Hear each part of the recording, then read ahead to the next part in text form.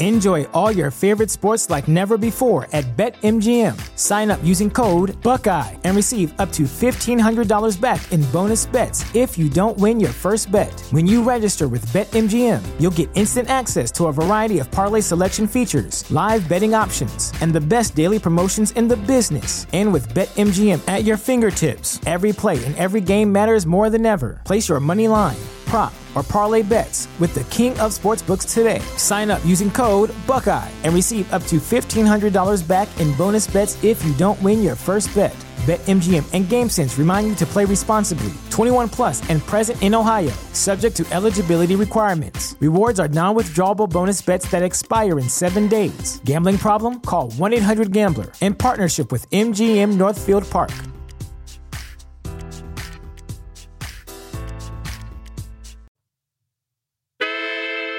You are now listening to the hottest true crime podcast in the streets.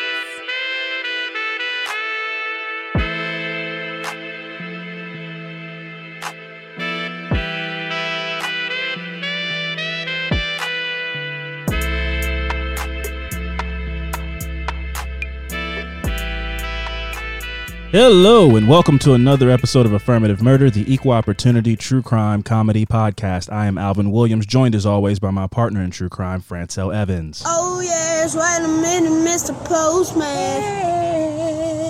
Yeah, man, I'm the mailman. Can't you tell, man? Gonna post it. What up, Fran? What is going on, man? How are you feeling? I'm feeling well, man. The other day, yesterday. What's the day we recording? Saturday. So Friday, okay. Steph left the keys in the car, right? In the car. So I had to go and try to get that situated, right? Sure. So she works at Amazon, so she's in the parking lot. Yes. The looks I was getting. You look like you were breaking into a car. You had to. When you say situated, what do you mean? You had to like get a coat hanger? I had to go try to fucking do what I had to do to try to get it open. I had like some garden. I got some garden scissors. I got anything I could find where I could slip just down like, and to get the door, just to get it like cracked. Okay, got it. So you and could I get in there. I took like a metal rod I had and like tried to get in there, but it wasn't working, man. So you didn't succeed? I couldn't do it. And then like her brothers came, mm-hmm. and then his friends came. So it was like a black dude and 3 Hispanic dudes trying to get into this car. What's up, fool? Give it open. Get into this car. And they got right in?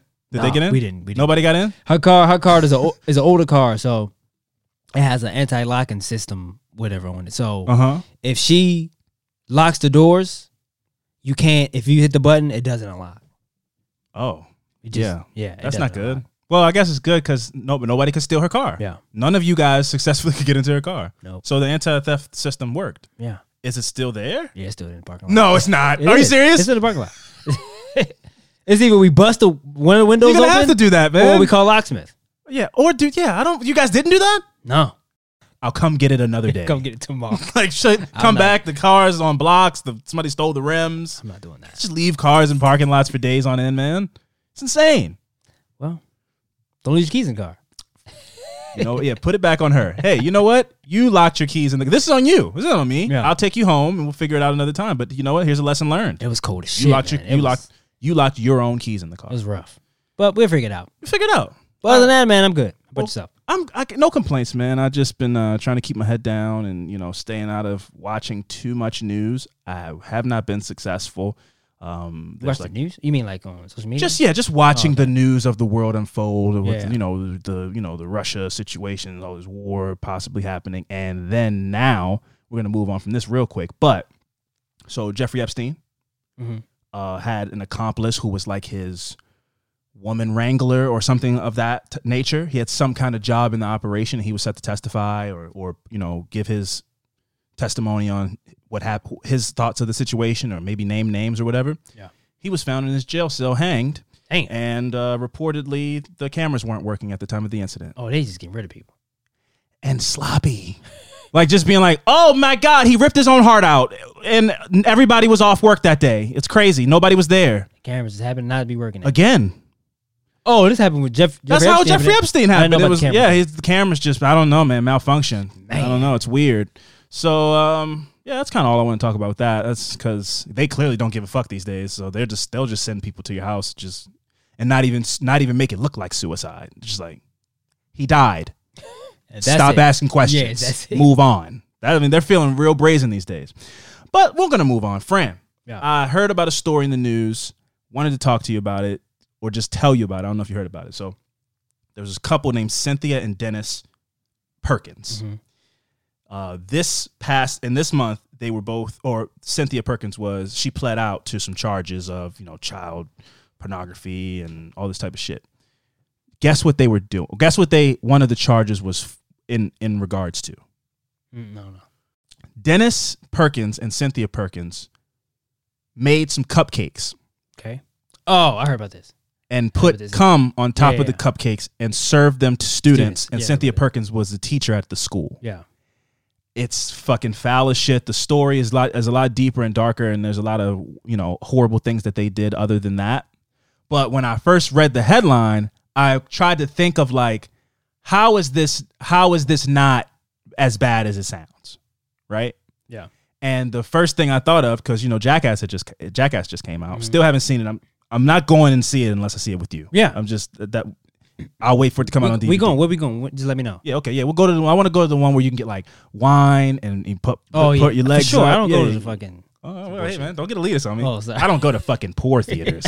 I only go to theaters where I can get a glass of Merlot. I like my seats to be reclined. Yeah. Be kind, recline. That's what I say. But I tried to think of a scenario where this wasn't as bad, and I go, okay, Cynthia Perkins, a teacher, overworked. They don't get paid a lot of money. They're trying to make ends meet. Dennis Perkins, stay-at-home dad. So he answers an ad in the newspaper. Wanted, come, right? From the Jackass, the people over at Dick House, they want to do a stunt. Hey, what's up? It's Steve-O. This is Cumcakes, right? So we need cum for the cupcakes to put on the cupcakes, right? But then it's also a birthday party at the school. So Cynthia accidentally takes the cupcakes to the school. Steve-O, meanwhile on set, bites into a cupcake. It's time for the stunt. This is Cumcakes. He bites into it. Oh shit, this is just a regular cupcake. Yeah. Now Dennis is freaking out. He calls his wife, honey, where are the cum cupcakes for Jackass? Oh my God, the kids are eating the cupcakes. Yeah. That was maybe that's the innocence of how it, wasn't evil, horrible things. And then I read further into the story, and it was in fact incredibly evil and horrible. That it wasn't an innocent mistake or something like that. This was a couple. I thought it was just a woman. No, they were husband and wife. This happened in 2019, and they've been in jail since then. How did you find out? Who find out? I mean, I'm sure the kids. I mean, I don't want to get in the details. Okay. I'm sure the kids were like, "These are nasty," or maybe an adult had one because it's a party or something, and it's like, "Oh, this tastes like." Wait a minute. I know that taste anywhere. Salty yet pineapple-y. Oh my God, it's come. Put the kids, put the cupcakes down now. Put them down. Let me take another bite. Yeah, I don't know. Eats the whole thing. Licks fingers. I've had this somewhere before. Is that like pretzels? Pretzel bits? Still, there's no more cupcake on the finger. Oh my God. Prom night. It's like some memory gets activated. Prom night. Oh God, put the cupcakes. Nobody step away from the cupcakes. But it's serious. But seriously though, it's not funny, but the headline was like, wait, what did they do? Yeah, that's crazy. They put cum on cupcakes. It was absolutely shocking. But it wasn't an innocent whoopsie daisy like I thought initially, or like I tried to maybe make up in my mind. It was purely like a evil thing that they did. So yeah, that's the world we live in, man. Where it's like that couple was getting off I thought you can't even bring food to schools right now. I thought because of COVID? Yeah. Well, they live in Nowlands, so maybe they do things a little different. Maybe they don't say Florida. I think they're kind of close. I don't know. Don't quote me on that because I don't know the ins and outs of Louisiana, but I feel like they probably are like similar to. That's all kind of like the Gulf. They all kind of follow those same kind of bayou mud rules, backwater, fan boat, gators. They all kind of follow those same kind of rules. So I don't think I would put Louisiana too much above Florida in the fucked up headlines category. They're probably pretty on par. That's right, folks. It's time for some shout outs. Before we get into that, I just want to say we have not laid down any concrete plans. So this is going to be a very kickbacky, spur of the moment type of virtual house party this month. We have plans for costumes and all that stuff. I think we should push that back just because it's been a crazy month. Yeah. And I'm not in position to do those things. Yeah. So I would rather save it instead of do it in a bad version of it. Yeah, I So agree. I feel like we should have just like a regular kickback, maybe still dress funky, but not go all out on costumes. Okay. And then maybe next month or something, we'll try to, do it all out. Yeah. But I still haven't heard from people whether Thursday or Friday is a good idea. So I'll leave that up to you. We won't say anything concrete. We'll figure it out off air, and then I'll make the flyer, and we can put it out this week to be like, join us on this day. Cool. But it'll either be this Thursday or this Friday. So, guys, keep your schedules open. Come kick it with us for a little bit, answer some questions, play some games. It's going to be a fun time. Now, shout out time. And we're going to start with Michelle R. Are you a Patreon member? Yes, you are. Are there some good things coming down the pipeline? Yes, there are. Keep holding us down. Up next, we got Chasing Waterfalls with a Z. It's really just went full, like, no identity. Don't know anything about. So shout out to you, Chasing Waterfalls. Very AIM. It's very AIM. It's like it's spelled like AIM, like it's an AIM screen name. S to a Z. Yeah. Well, it's CHSN Okay. for chasing. Water spelled regular, so she's classy. Falls With a Z. Gotcha. Yeah. So shout out to that. She's definitely up in those chat rooms. Keep it classy in those chat rooms though. Up next, we got Katrina R. Shout out to you. Keep doing your thing. Love your profile. They took the picture from the side, doing their thing. Much love to you, Katrina. Up next, we got Emily P. Much love to you. She's pushing P, Fran. Used that for the first time. Never used that before, so I'm really proud of myself. Yeah. She's pushing P officially, right? Mm-hmm. So Emily, keep doing that. Keep doing your thing. Keep pushing P. I'm sure she doesn't know what I'm talking about at all. That's not a name of a person who I don't think knows what pushing P means. And I don't really even fully understand what pushing P means. But, hey, shout out to Emily P. She was the last one on the list. And shout out to you. Keep doing your thing. And keep pushing P. Let's, do you have any idea what it means? From what I read, it was like, because I don't think people know. From the literature I read. I don't think people know exactly what it means. It's just like, I've heard it, and I heard people say it in a way, so I'll try to say it the same way. Yeah. So, from what I think it means, I'm just doing my thing. Well, you know what? Now you ask me this question, it's kind of funny because when I looked it up, right? Looked it up where? Urban Dictionary? No. I looked it up on Google. Looked it up on Google, right? Sure. And it came up with a quote. His interview was like, player or something like that. So if I'm chilling on the beach, that's pushing P. Oh, that's very vague. If I'm waking up on the beach every day, that's me. Oh, that's pushing P. Okay, that's pushing P. That's living a very if high. You go to Urban Dictionary. Pushing P is a whole different. Oh, it's like sexual. It's like something about you, like your friend having slapping you with a dick or something, something crazy. I was like, what? I was like, Emily. Hey, listen. I was not telling you to push that kind of P. I meant it in the way that the rappers are saying it. And I hope that that's not how they mean it, to say it. Look it up. Unless you're Lil Nas X. Because then you do what you want to do and live your life. But I don't think Young Thug, when he says it, I don't think he means... Young Thug, Gunna. They both do say it. They do? They say it to each other. Oh, they do. It's Gunna made it. Yeah. But him, those two are cool. Yeah. I don't think they're talking about pushing each other's penises in their face. Yeah, man. I hope that's not where the slang is gone. That's what Urban Dictionary says. All right. Well, Emily, again, I didn't mean it that way. I don't want. It's funny you asked me that because I was like, what? Well, now it's gone somewhere really dark, and I hope I don't get a lawsuit. Emily P, listen, don't push P. Just listen. Put a pause on pushing P. Put a P on pushing P until we figure out what the hell is going on. I don't really know what it means, so we're gonna put a pause on pushing P until we get a full, real definition of what it is. So put a pause on that. What we're going to do is we're going to take a quick break. We're going to figure out what pushing P means. And when we come back, we're going to talk about some fucked up shit. So stick around.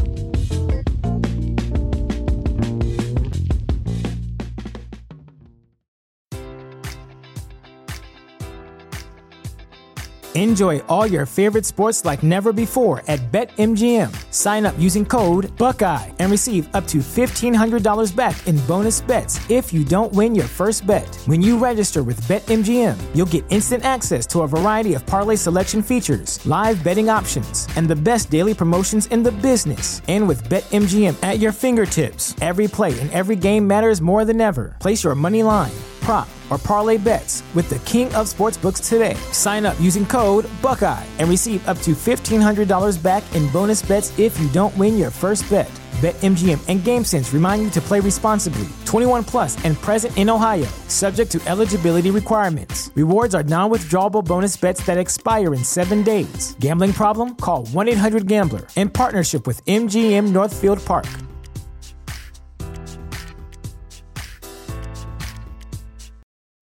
Welcome back. It's my turn to go first this week. My affirmative murder this week is about the story of Curtis Don Brown, a.k.a. Bandit. A.k.a. Bandit? Yes. Before you get into that, friend, we have to give a shout-out to our incredible new researcher who provided you with that research, Captain Jess. Yes. Captain Jess, shout out to Captain Jess, providing us with, painstakingly dove into files research. Absolutely. Happy to have Captain Jess on the team. And go ahead, Fran, take it away.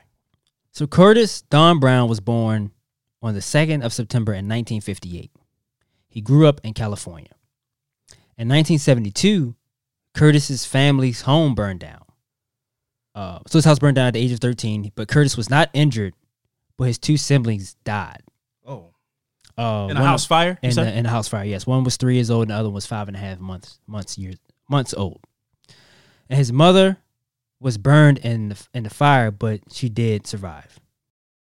So in November of 1982, he was convicted of armed robbery in California. He was sentenced to 1 year to life for the crime. 1 year to life? 1 year. It was 1 year to life. So I'm guessing that's just how California does their. Maybe that means like they're they're open to parole at any point. That's a hell of a gap. You're either in jail for the next 12 months or until you die. Yeah. So he was paroled in September of 1983. Upon his release, he was allowed to move to Texas in 1984, where he would continue to serve his parole under Tarrant County. So Tarrant County is outside of Dallas. Okay. So his mom moved to Fort Worth.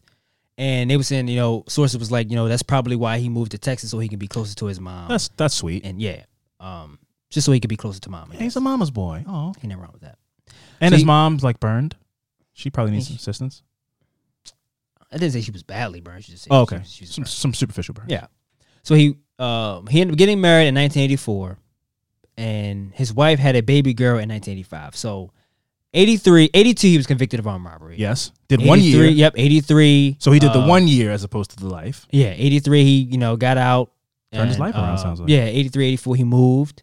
Got married. And then had a baby. Got married and had a baby in 85. Close to mom's. Mom Duke's right down the street. Helped take care of the kids. So, in the last 3 years. Yeah, that's a quick turnaround from prison. Yeah. So he supported the family with occasional labor and machinery work. Mm-hmm. But there was no other information about, a work history or his family with his kids and his wife. So got it. Everything was good. Just to be on the positive side. Yeah.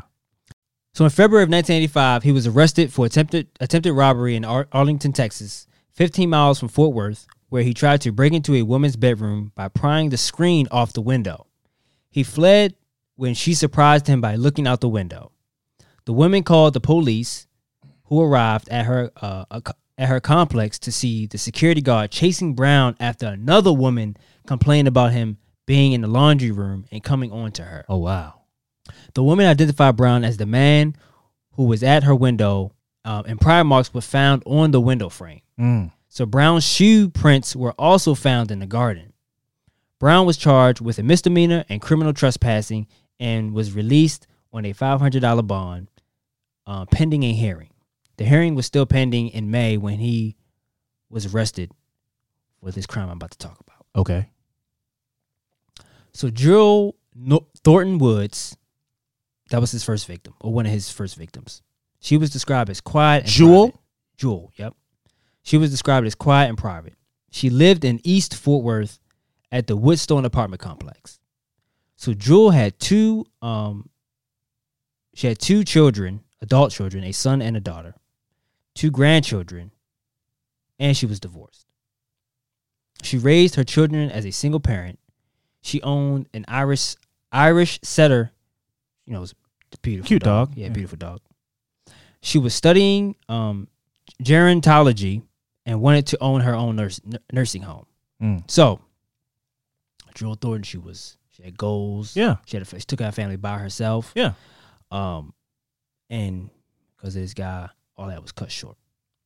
So Jewel worked as a nurse and was good at her job. Her former supervisor and former employer commented on how she was an asset to the profession. She had worked in the outpatient clinic at Parkland Memorial Hospital from 1965 until 1981.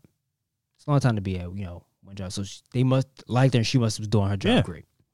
She was the head nurse for surgery. Prior to that, she taught at Wichita General Hospital's School of Nursing in Wichita Falls for a year before her murder. She worked for Nurse Finders, which is a company that places nurses within medical facilities. And she did that while she was earning her master's. It's a very specific call service for like work, Yeah. But she was doing all this while she was also in school. Yeah. Yep. So earlier in the evening, around 7 p.m., Jewel was seen out walking her dog. She called a friend around 9:30, and then noise was heard coming from her apartment around 11:30 p.m. Detective Brannon told the Fort Worth Star-Telegram that he believed that Brown forced his way into Wood's apartment and sexually assaulted her. Took her to an area where her body was later found. So away from the apartment? Away from her apartment. Wow. And beat her to death with a large rock. Jeez. So this area I looked up where she lived at, she lived in this like apartment complex, which was like right next to a main street. Sure. So it was a main street, and then across on the other side of the main street is like woods. I mean, not woods, but it's like grass, like a field, and then just like a whole bunch of like exit ways or whatever. It doesn't look like a place you would see somebody like walking a dog, right? Yeah. But that could be different when it's like 7, 8, 9 o'clock when it's less busy and you're traffic. A woman and you want to be seen. Yeah. But what I'm saying is like for you to walk your dog, I mean, during the day, late evenings. Yeah. I can see somebody walking their dog on that street. Yeah. That could be busy during the day, during the busy hours. Gotcha. Yeah, he took her body to an area and was later found and beat her to death with a large rock. Interviews with neighbors placed a man matching Brown's description in a breezeway. Never knew what a breezeway until I read the story. I don't even. A breezeway is. Have you? I've never even heard of it. I don't think. Right. Have you been to John Hopkins recently at all? So they got that. They got the thing that goes across the street. Yeah. Like if it's like a bridge, that goes but into indoors. Right. Yeah. It's called a breezeway. That's a breezeway. It's a breezeway. Oh, because the breeze can't get in. Yeah. I made that up. I mean, that's one of the reasons why they make it. Yeah. Because they have ones like Vegas has ones that are not like enclosed. Yeah. So. Okay. Yeah, but I mean that's one. That's of the reasons a breezeway though. That's one of the reasons why they make it, just because. So you can cross the street. Because you can cross the street. Also, it splits the big old building for wind. Yeah. Wind and stuff like that, and it makes it looks cool. It does look cool. I like those. Cool. But I didn't know it was a term. Me either. For that. I just thought it was called a bridge. Yeah, man. It's just a large hallway. That look how podunk we are. It's like I don't know. I just thought it was called like a building umbilical cord. Yeah, so that's what a breezeway is. Cool. So matching Brown's description in the breezeway near Jewel's apartment that night of the murder. One neighbor says a man matching Brown's description knocked on the door, but she quickly slammed the door and locked it. But somebody else said that the same thing happened, but Brown knocked on Jewel's door, but she wasn't able to close the door before he could get in. Yeah, and I've seen videos. I was just about to speak on that. Where it was like you just close calls. Oh my goodness! Just some dude was trailing a woman right until she got to her apartment, and then tried to get in while she was opening the door. Yeah, and then they were able to slam that's the door. That's scary right as shit, man. Like if you fuck up with the key or something, it's like they got you. Or if you just don't close the door in time, they get their foot in there or some shit. It's crazy how alert you have to be in society. Yeah, as a woman, just coming home from the grocery store or whatever, the idea that you could sense that somebody's trailing you, and then you got to be like, okay, let me get my keys out now. Yeah, and get the door unlocked quick, and then get it in, close. You can't. It's no. You have zero margin for error. No, doing something like when it's in that situation. So Jewel hid in her bathroom, but Brown forced his way in by kicking the door down. Brown was picked up about a quarter of a mile from Jewel's body, where Jewel's body was found around 30 minutes after she was taken from her home. So he must be pretty strong. I mean, he attacked her in her apartment and then took her away from the apartment, right? You're saying? Yeah. And then killed her at the next location that he took her to. Yeah. So she was still alive while he was I don't know carrying about her. that. Or she might have been unconscious, probably. Probably. Probably was unconscious. Yeah. So Brown was picked up a quarter of a mile from where Jewel's body was found around 30 minutes after she was taken from her home. So probably was maybe around midnight around this time, because she was out like 11. She walked, so it was like around 11:30. So probably around midnight. So Brown had obviously been running as he was sweating and out of breath when he was arrested. Brown had 2 purses with him containing items from Jewel's home. The items led police to the apartment. Inside was her nursing and CPR certification inside the purse. Oh. So the police went to Jewel's apartment, and their knock went unanswered. They attempted to open the door and found it unlocked. The apartment had been ransacked. Brown was arrested on suspicion of burglary, resisting arrest, and possession of controlled substances, and held in Torrent County Jail as he was unable to post a $23,500 bond. Blood was found on Brown and was collected so it could be compared with the blood found on Jewel. It was reported on June 2nd in the Fort Worth Star-Telegram that Brown had also been charged with capital murder, and his bond had increased to $109,000. In Texas, capital murder charges are sought when the murder happened in conjunction with another crime such as burglary, kidnapping, and sexual assault. They're definitely going for the death penalty. In Texas, they went for the death penalty. So June 2nd, police had evidence of the first 2 and were waiting on the test results to determine if Jewel had been sexually assaulted. Brown denied involvement in the crimes and said he was innocent. But he was literally red-handed. I mean, blood on him. A purse with her information on it. Right. Yeah. I guess that's just what you have to say, right? No, you got the wrong guy. Yeah, also he was on parole at the time of Jewel's murder. Yeah. So Jewel's funeral was held on Wednesday, June 4th of 1986. After the funeral notice, Jewel's name didn't appear in the papers until September.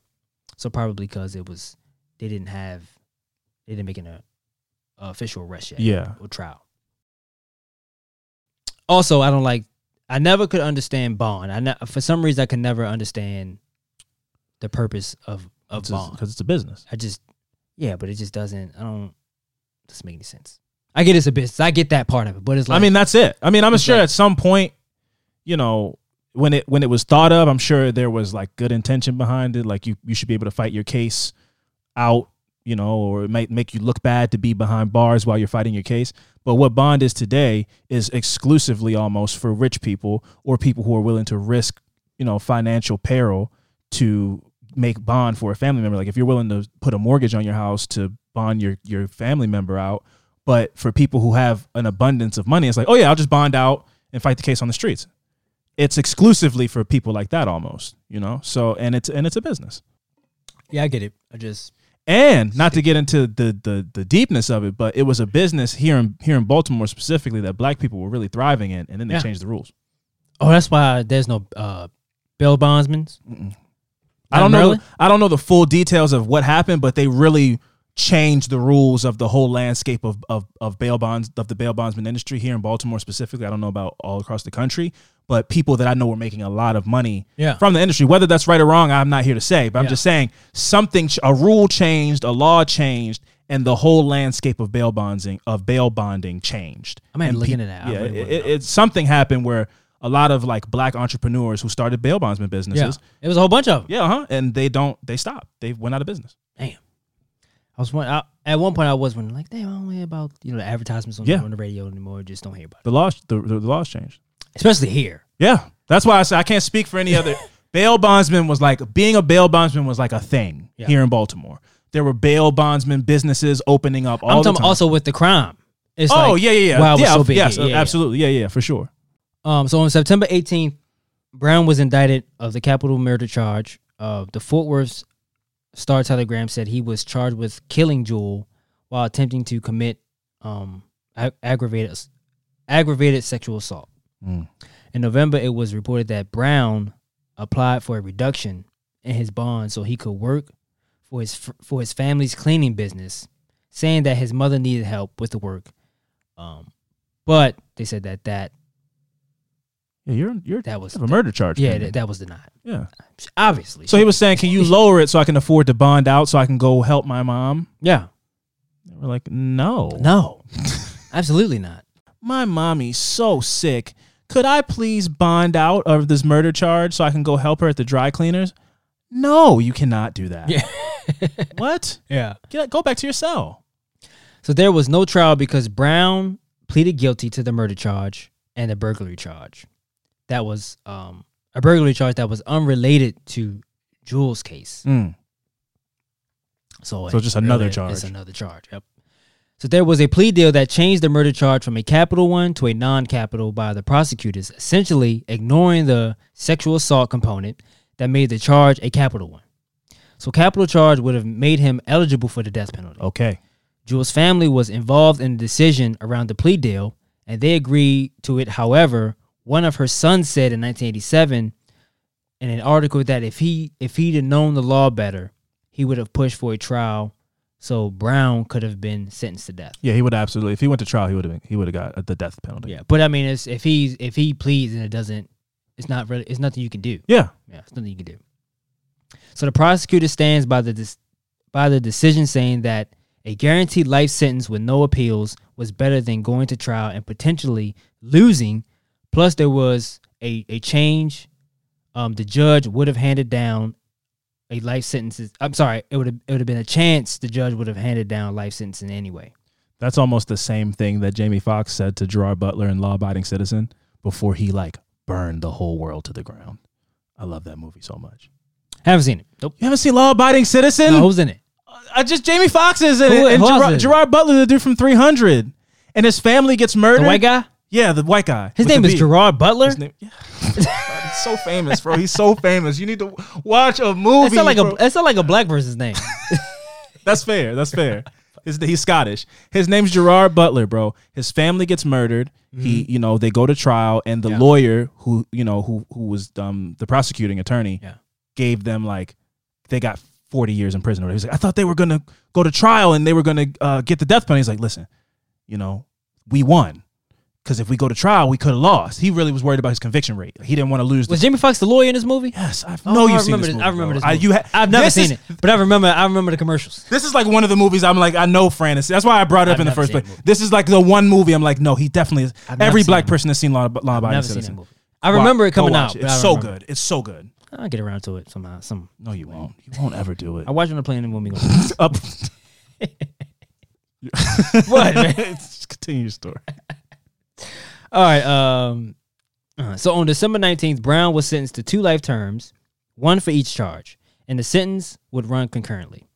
The deal also meant that he couldn't appeal the conviction.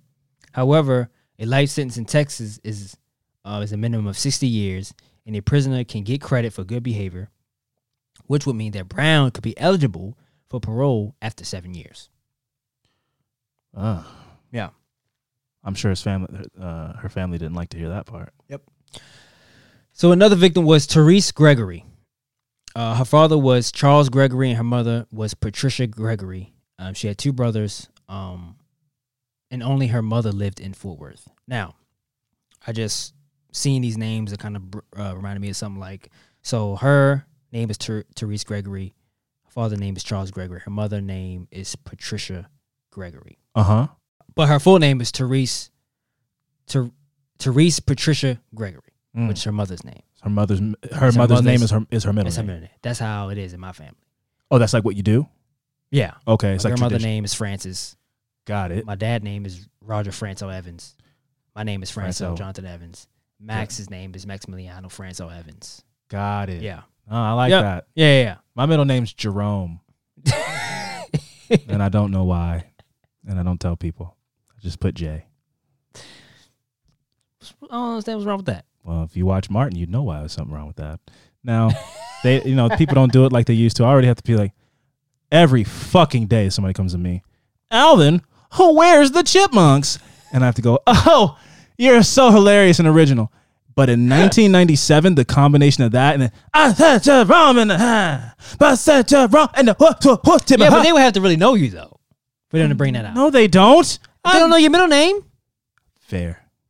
That's a good point. What are you talking about? People just not no, going but in elementary school, they would say your name, they put your then if they say it, then that's why I started putting J, because I would put Alvin Jerome Williams on my paperwork and stuff, and then that would happen, and now I just go Alvin J Williams. Yeah, that's hilarious, man. It's oh my god, it's so funny, especially when you hear it like 7 times in one day. It's even funnier then. You still hear the chipmunks though. That will never die. Oh, I know that. Yeah, it's so, and every person's like, hey, listen, check this out. Where's Dave? You're like, oh, because he's the guy that he's their dad in the show. Oh yeah, no, that's really funny. You're hilarious. Hey, listen, do you eat a lot of nuts and stuff like that? You know, because you're a chipmunk, you know? I'm like, oh, man. I've never heard that. But what are you? Wow. Is that an Alvin and the Chipmunks thing? Oh, my God. Wow. Gut bustery. My gut's busting. Yeah, man. Yeah, anyway, go ahead. Sorry. Makes you sick, don't it? Oh, so fucking sick, man. The idea that I time? would punish my son by naming him Alvin after the 30 years of my life I've had to endure. You went to that? Alvin Williams, Well, my dad named my brother Alvin, so that kind of also is off the table for me. But also, no, it dies with me. Unless my younger brother, whose also name is Alvin, decides he's to the be fourth. he's the fourth. So you're not going to do Alvin Williams 5th? He can if he wants to. No, you're not going to do that? Fuck no. That's What is weird. the- Now, what is who the- are you named after? Me or Dad? Am I named after you or my uncle? I don't fuck it. I don't. So your dad is the junior, though? My dad's the junior. Okay. And then there's Big Pop, Big Al. Senior. Yeah, Big Ass. That's the big dog. So there's no term after the third? There's no. There's no term after junior. Right. I'm just Right. you're just the third guy that they gave this dumbass name to, and you're the fourth guy that they gave it to, and then you'll be the fifth got dumbass lazy. name. Yeah, George Foreman the sixth. You're just the sixth dumbass got name lazy of as this shit. person. Yeah, I fun. think it's cool, man. I think you could do some creative stuff with the third lines and It's not. It literally isn't though, because 4 you can go. It's like IV. yeah, The third is just 3 lines. yeah. That's it. I used to try to You make can it. like I used you to make can it a zoo you cage. can turn into an S. I used to make it a. What, the You S know- that you get the fuck up? Continue your story. I'm not making one of those fucking dumbasses that you made in middle school. I used to go 3-3. I used to go line, and then a line over the top and a line on the bottom and be like, look, it's like a little zoo cage. Somebody That would is be like, hella whack. you're a loser. I'm just gonna say Roman numerals or That's something. in 3rd grade. They're like, I go Zoo look. cage. I go look. I put a little duck in the cage. That's dumb. I'm like, oh, okay, that's cool. Never mind. You just never did it again. Never did it again. I was like, you're right. No, that's dumb. I don't know why I would do that. That was stupid. Yeah, so Therese Patricia Gregory. So Therese was last seen on May 28th, 1985, around 3 a.m. She had gone out to eat at Sammy's restaurant with her boyfriend. He dropped her back at her car in downtown Fort Worth, which was about 3 miles, where her car is about 3 miles away from the restaurant. Mm-hmm. They said there was no info why, they took separate cars, which is not, nothing crazy. People Sure. do that all the time. That might have been where they met up. Yeah. They might have had, that might be a bar or something there. Right. And She then- probably could work somewhere and probably meet Yeah. me here and we take your car. That's not unusual at all. Right. She drove off in her car. This is after he dropped her off. Right. Which was a white 1979 Pontiac with 2 doors and a maroon top. Mm. Her car was later found on Bridge Street. Depending on where on Bridge Street, it's a long street. It could be, a mile or so where she lived and 6 miles from where her car had been parked at. Mm. So it appears that she was going home at that time. There had been an incident while she was driving when she hit the curb and blew out 2 of her tires. Her car was locked, so it looked like she left her car and decided to walk home. So her body was found on May 30th by a fisherman who thought he saw a mannequin in the Trinity River.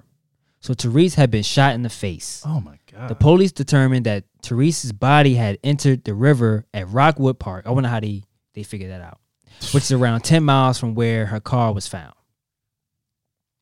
In January of 1986, her name was listed with numerous other murdered women whose cases were unsolved. The crimes took place from September 1984 until Therese's murder in May of 1985. Police had ruled out that they were not victims of a serial killer. The women were all abducted and taken to a second location where they were killed. Sounds like Brown's MO. Yeah. Like what he did. Another victim was Sharon Kilsback. Sharon was 18 when she went missing. She was the youngest of 9, and her mother, Audrey and Mois Kilsback. So Kilsback is, I saw the name and I was like, this has to mean something. Yeah, it feels like it's Gaelic, like Irish. It's a Native American tribe name. Kilsback. Yep. So I was like, oh shit. I've never seen. Yeah, it it's an before. interesting sounding name for sure. Yep. So she was originally from Porcupine, South Dakota, a town on Pine Ridge Indian Reservation. She was a member of the Oglala Sioux Indian tribe. I did some research. I just wanted to look up how to say it. Yeah. And then I went up on YouTube, and there's like a whole documentary of that. The tribe. The tribe, that reservation that people lived on, man. It's just poverty and no job. And it showed not to get off track, but it showed like a globe, showed the globe, right? And it showed over like 100 years how it just got smaller and smaller. Yeah. And he was like, for 100 years, just lies and this. And I was like, going back on treaties. Yep. No, it's deep. I man. was like, no, it's shit. deep. The way Native American people have been treated by this country is really disgusting. And it's resulted in high levels of alcoholism. Yeah, and it's disease. 90% unemployment rate. Yeah. That is I was like, I gotta watch. I didn't get a chance to finish. I was like, I definitely gotta finish watching this. And then the little thing that they give them is like, but you guys can open casinos. Yeah. That's like their benefit. But as a people who were very much about like touching in with the earth and their land and their spirituality and stuff, to be like, you can do capitalism I know we stole all your land and stuff, but like, hey, you can open a casino and then white people can come here and drink drinks and give you money, and then that's like it's like a fair trade-off, right? Yeah. No, not at all. No. So around 1983, when she was 16 years old, she moved to Utah for a Job Corps program. My brother did that. Didn't do it. About all. Didn't take. Nope. After she completed her Job Corps training, she was given the option of moving to California, Georgia, or Texas for work. Work for her? Yeah. Got options. Her family suggested California, but she picked Texas. Dang, like, again, that's just one decision. I know, man. I thought the same thing. I was like, that's crazy, man. That's insane. Yeah. And that's going to haunt her mom forever, bro. Being like, I told her to go. Oh, man. Every time I hear that, I always think about that, man. Her mom was worried about her and told her to not walk alone and to keep safe. Sharon told her mom that she had friends to give her rides, but she would also walk. So in February of 1985, she moved to Fort Worth. She worked at Miracle Auto Painting in Arlington, which was owned by a local council member. She was fired from her job as a car painter for failing to turn up to work, but quickly rehired when her boss decided to give her a second chance after she spoke with him. Nice. He rehired her to work in the Fort Worth location, which she appeared to enjoy a lot more. He described her as a hard worker. Her friends told the Fort Worth Star-Tribune that she had a rocky past but was making a change and had a fresh start in Fort Worth. She had planned a trip back to Pine Ridge at the end of the month in March. Go back home to see family. Right. So she was last seen on March 15th at 9 p.m. She was walking with her roommate to meet some friends at an Arlington apartment complex, which possibly could have been also her apartment complex. Mm-hmm. So the roommate says Sharon was walking a bit in front of her, holding a radio covered in stickers, and went around the corner. When the roommate went around the corner, Sharon was gone. Wow. Yeah, and that shit was probably like Quick. a quick second. Yeah. So the roommate went ahead to the friend's apartment thinking Sharon would turn up there, but she never did. Sharon didn't turn up at her own apartment, and by Sunday evening, her roommates started to worry and call the police. Just slipped out, huh? You watch some Disney Channel lately? Yeah. Her roomies. So when I read this, number one, I was like, there was also a later reporting that said that her friend turned around and was like, I'm going back home. Yeah. But changed her mind minutes later and went to the apartment and ran back to catch up with Sharon. Got it. Okay. Right? Also, I thought like, so it could have been a little longer of a. It could have been longer time. of a gap. Yeah. Wasn't just she had to real go quick. Yeah, like seconds later. like Jason Voorhees or something. Yeah. So also I thought that like the reporting of her friend being missing, they said, they didn't report it till Sunday evening. Yeah. So I was like, that's a hell of a long time to call. But also there was a reporting that they did call. Oh. But they was like, it's too early. It's too early for us to do a report. So now they might have overcompensated. Like, oh, it was too early. Yeah. We'll wait till Sunday. Yeah. Damn. Yep. Because I was like, that's crazy for them not to call until Sunday. Yeah. That's wild. So on March 23rd, 1985, her body was found in a storm water drain 2 miles from Interstate 20 with a rope wrapped around her neck by a construction worker. She was found by the construction worker. She was fully clothed. It appeared that she had been strangled with a rope that was around her neck, and strangulation was ruled the case of death. The rope was tied methodically. So her body was tested for evidence of sexual assault. So they did the, this is in 1985. So they did the SA kit. Yeah. But the technology wasn't there in 1985. So they had to wait and retest it in 2005. When it's internationally better and caught up in DNA evidence. So the mud around her body indicated that she had been there for a couple of days during a period of rain, perhaps since the 20th. That leaves a few days between her disappearance and her time of death where no one saw her. Yeah, like a week. Yeah. So when the roommate saw the news reporting of the identified body found, she went to the police and suggested it could be Sharon. The roommate ID'd Sharon from photos a detective showed her. She was flown back to her home to be buried. Her family was unable to afford the cost of transporting her body, and it was covered by tribal leaders. Oh, that's good. Yeah. Her boss also offered to assist, but his help was declined by the family. The investigation uncovered little, but the police didn't think Sharon knew her killer. Sharon's mother died 3 years after her daughter, at 45 of complications with diabetes. They were saying that, that Sharon's murder played a big part on her health. I can imagine. Yep. And her dad died 3 years before Sharon's murder was solved, also from diabetes complications. Oh, wow. So Curtis was serving his sentence for Jules' murder, while Therese and Sharon's remained unsolved.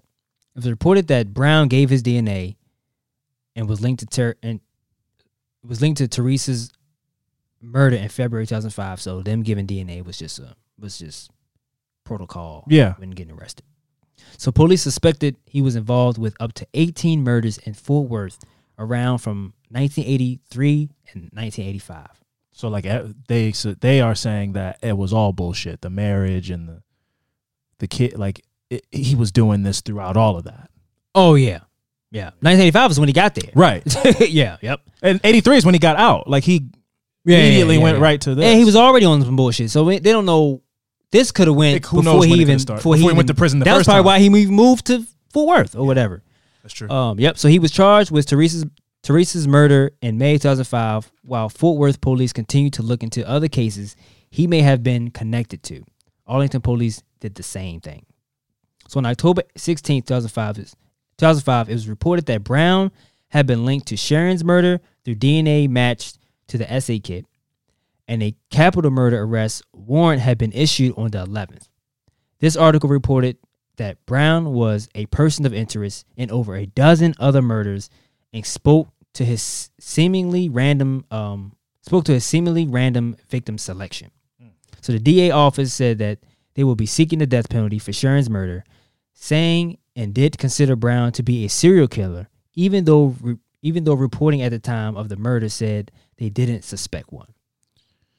I guess you have to do that. I mean, yeah, you want to cause mass hysteria, getting everybody all worked up. Yeah, they're like, this guy could have, he could have killed 50 but people. I feel like that information still needs to be put out, no matter how people gonna react. Yeah, I mean, like, because people are aware now. You put the mugshot out there, people can go, this guy lived in my neighborhood. Yeah. You definitely get information that way.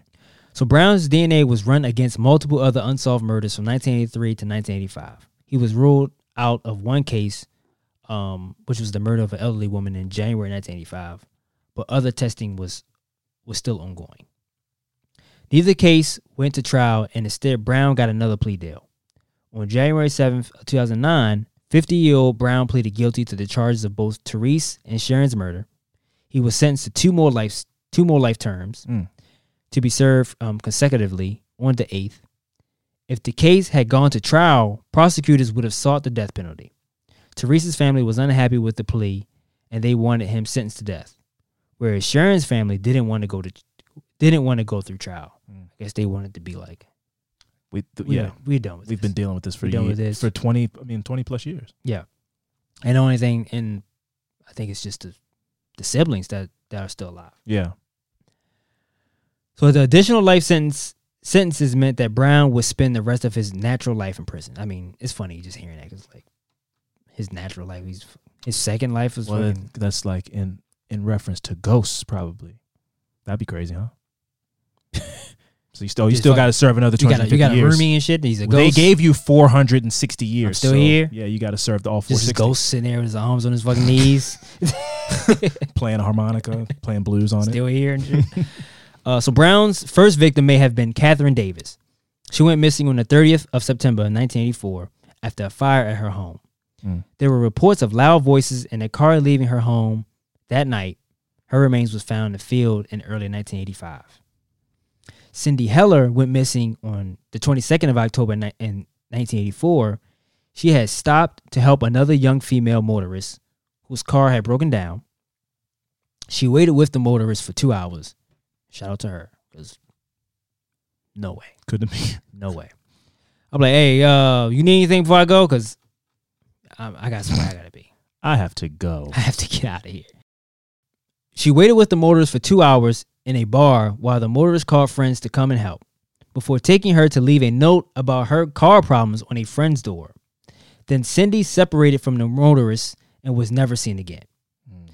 For her to have to like call friends on the payphone, yeah, and then couldn't get in touch with anybody. Now you have to go leave a note on a door, bro, and then you got to go back and wait. The 80s. That sounds wild to me, man. The concept of like you can call somebody and they might be busy so they don't pick up, but the concept of not being able to reach somebody in 2022 is like a foreign concept. Yeah. Like the idea that something's wrong. I called you you're mad. I called you 5 times. I messaged you on You're always on Instagram. Yes. I text you on Instagram. You posted. You posted on Instagram. Yeah, you didn't respond? Yeah, this is crazy. Something is wrong. Yeah, the concept of like, oh, I couldn't get in touch with them, so I'll go leave a note on their door.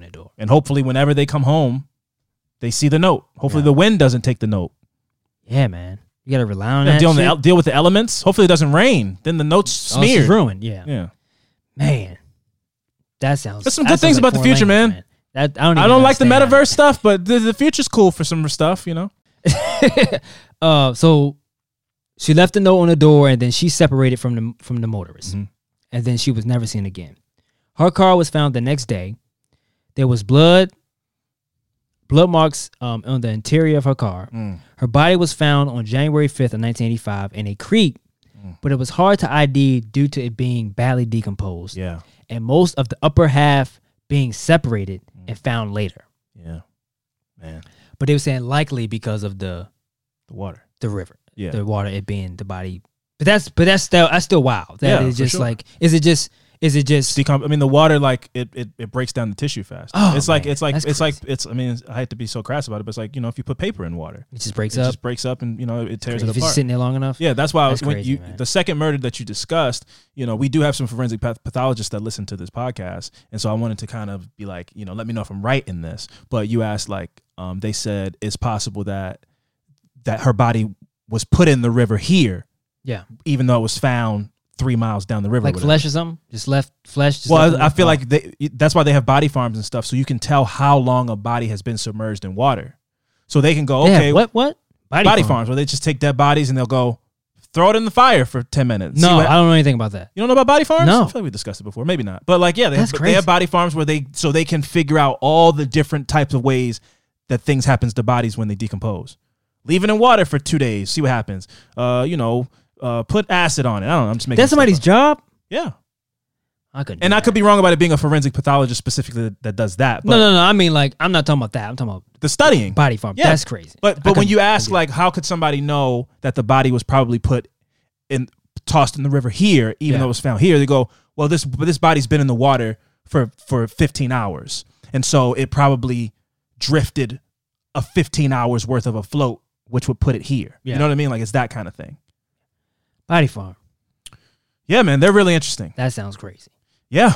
Some people donate their bodies instead of, to science. That's where they go sometimes, to body farms. That's crazy. I don't know if I can do that. I know I can't. The fact that you even are questioning, I can't watch people get their blood drawn. I almost fainted when I got my blood drawn. That's easy. I can. I got lightheaded when I got my blood drawn. Needles are easy. Needles are not easy. I look right at them, just stare at it. Oh God. Oh. Yeah, I look right at it. No. I think it makes me feel bad at me looking at it. No. Yeah, it's easy.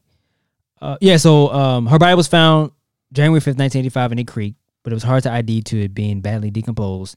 The upper body have been separated and found later due to the river in the decomp. Searchers had to pump water out of the creek and drain the lake it fed into during their search for the upper portion of the body. Oh wow. Her body was found around 3 miles from the car. Her cause of death was ruled to be strangulation. 20-year-old Lisa Griffin's body was found 2 hours after Cindy's. Oh geez. But her case was solved and another man was arrested and convicted of her murder. So there were some other names that people went missing between 84 and 85. Ginger Hayden, who was stabbed in her home. Merlin Hartman, who was also killed in her home. Catherine Jackson, who was strangled in her home. Angela Ewart, she was found dead in December of 1984. Sarah Ann Kashka, who was discovered in June of 1985, but they said the date of death was December of 1984. And Deborah Taylor, whose date of death was the 25th of May of 1985, but found in March 29th, which is a couple days later. Yeah. So there were other possible names that he could be connected to. So this man, he could have been on a spree. Could have been on a spree, man. Yeah. Could have been on a spree in and California. His MO was so random that It was just random, like any and it was girl like- that he saw Yeah. or house or breaking and enterings and stuff. Like there was, it's hard to put together a description of what his MO was. Right. Also the two that he got caught trying to break in the window. That could have been two victims easily. They just saw him. And they just early. happened to see him. Yeah. And he was caught. But I think him leaving had nothing to do. Could have been. Had something to do with his Leaving mom. the state that he was in to go to Texas. But I think it was more because he wanted Fresh start. and he wanted to commit some more murders. Yeah. But I mentioned the four people that went on here, rest in peace to them. It was definitely more. Definitely. Oh, you know. Definitely more. But that was the story of Curtis Don Brown, a.k.a. Bandit. Okay, cool. Well, what we're going to do is we're going to take a quick break. And when we come back, we're going to talk about some more fucked up shit. So stick around.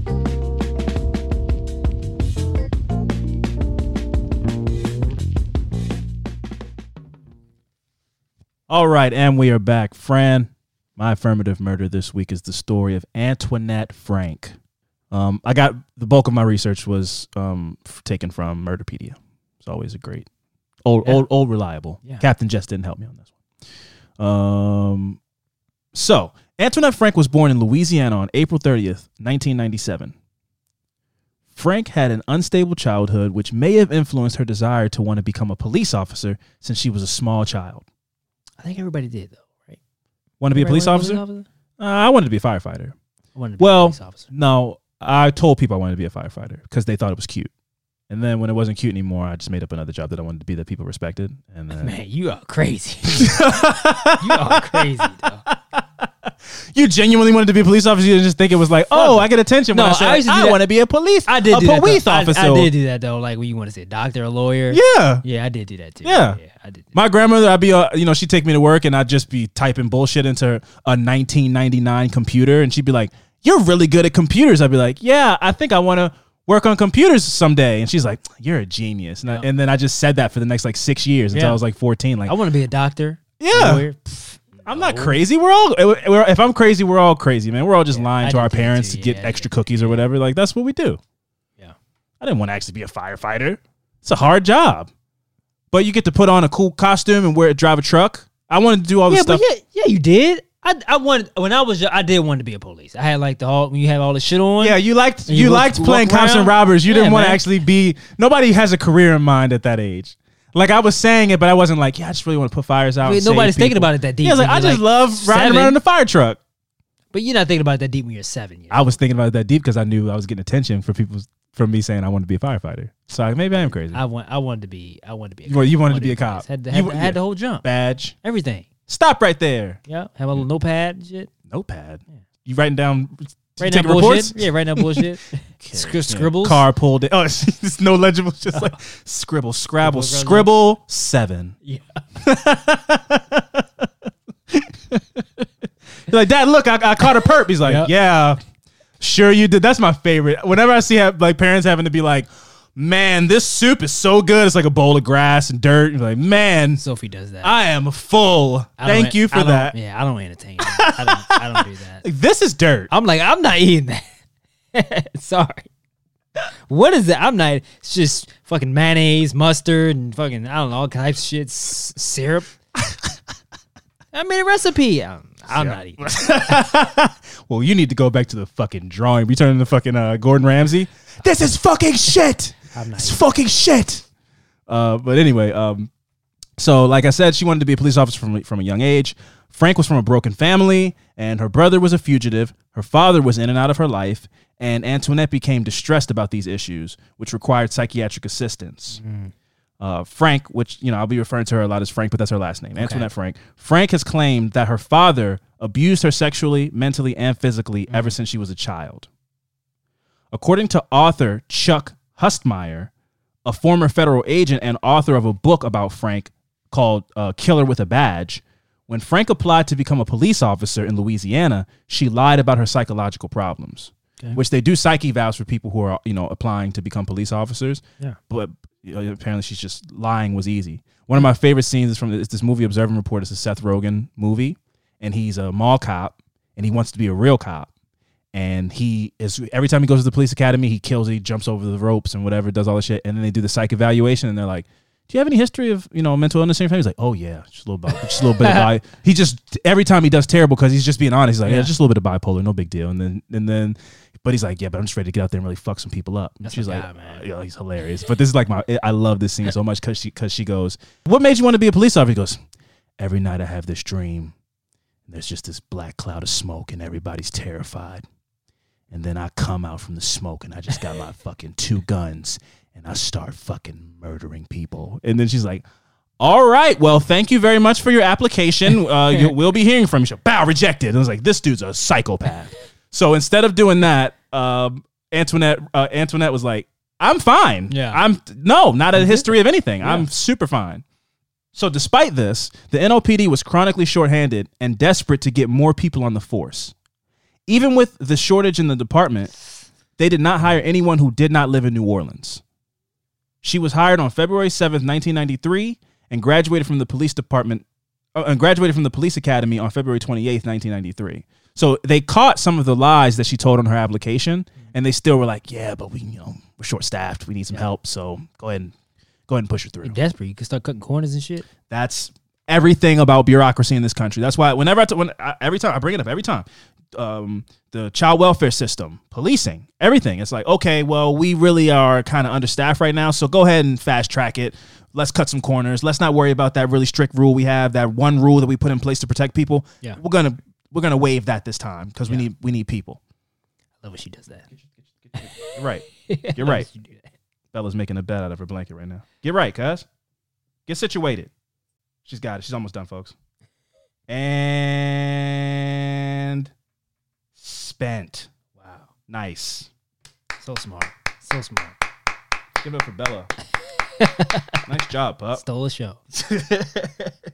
So after she finished the police academy, and even though she was one of the top performers in her class, so much like the Seth Rogen in Observe and Report, she crushes all the stuff, shooting and doing all that stuff. It just was the psyche eval that she failed. But as far as passing police academy, she's one of the best people in her class. Despite this, she was not thought of as a strong officer, and many fellow officers would state that she knew little about policing.